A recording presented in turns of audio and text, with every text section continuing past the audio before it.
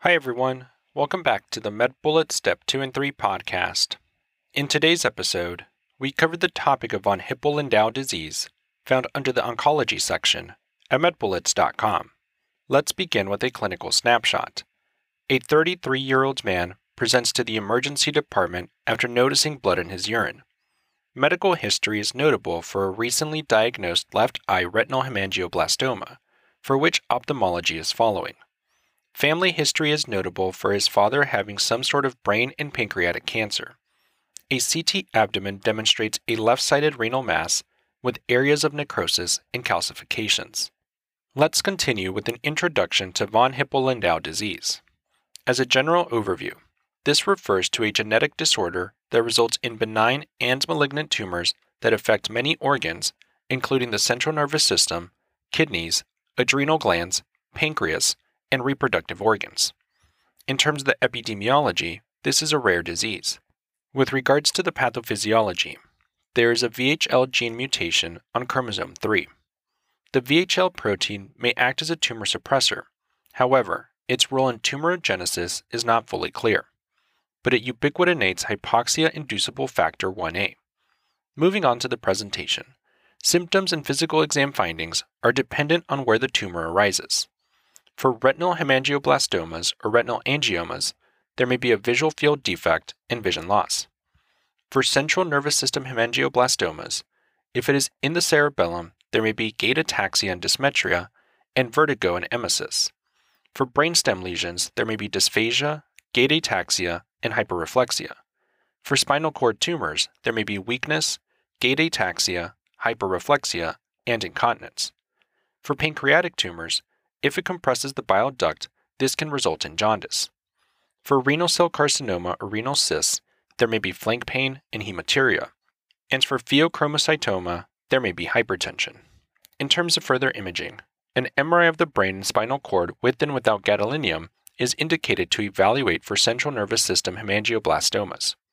An abdominal CT or MRI is indicated to evaluate for renal, pancreatic, or adrenal gland lesions. In terms of further studies, a VHL molecular genetic test will identify the VHL gene mutation and confirm the diagnosis. With regards to the differential, make sure to think about isolated malignancies, with differentiating factors including the absence of other tumors associated with von Hippel-Lindau disease. With regards to treatment, remember that there is a multidisciplinary approach to manage benign and malignant tumors. For example, ophthalmology involvement for management of retinal hemangioblastomas. And finally, complications related to von Hippel-Lindau disease may include blindness from retinal hemangioblastomas, renal failure in patients with renal lesions, myocardial infarction or stroke in patients with pheochromocytomas, and intestinal or biliary compression in pancreatic lesions. Now that we've discussed the major points relating to von Hippel-Lindau disease, let's walk through a question to apply what we've learned and get a sense of how the topic might be tested. For this question, consider the following clinical scenario. A 35-year-old man presents to his ophthalmologist for evaluation of visual changes. Fundal evaluation reveals dilated arteries and tortuous draining veins surrounding a central vascular lesion. Further questioning of the patient reveals a past medical history significant for kidney cancer and pancreatic cysts. He also reports that his wife, who has no significant past medical history, but whose grandfather had similar symptoms, is currently pregnant. What are the chances that their child will inherit the patient's disease? And the answer choices are: Choice 1, 0%, Choice 2, 25%, Choice 3, 50%, Choice 4, 0% of male, 100% of female, or Choice 5, 100% of male, 0% of female.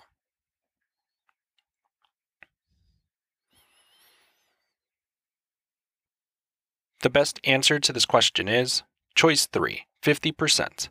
This patient's exam and history is concerning for von Hippel-Lindau disease, which is inherited in an autosomal dominant fashion.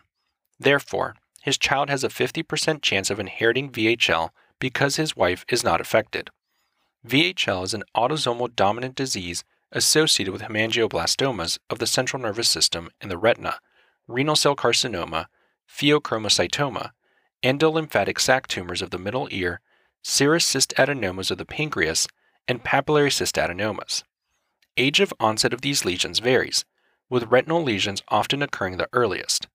Careful surveillance is recommended once VHL is identified in patients beginning from birth. Let's also discuss why the other choices are incorrect. Choice 1. This would be consistent with an autosomal recessive pattern and the mother was not a carrier. Choice 2. This is consistent with an autosomal recessive pattern of inheritance if both parents were carriers. Choice 4. This is consistent with an X-linked dominant pattern of inheritance. Choice 5. This would be consistent with Y-linked inheritance. That's all for this review about von Hippel-Lindau disease. We hope that was helpful. This is the MedBullets Step 2 and 3 podcast, a daily audio review session from MedBullets, the free learning and collaboration community for medical student education. As a reminder, you can follow along with these podcast episodes by reviewing the topics directly on medbullets.com.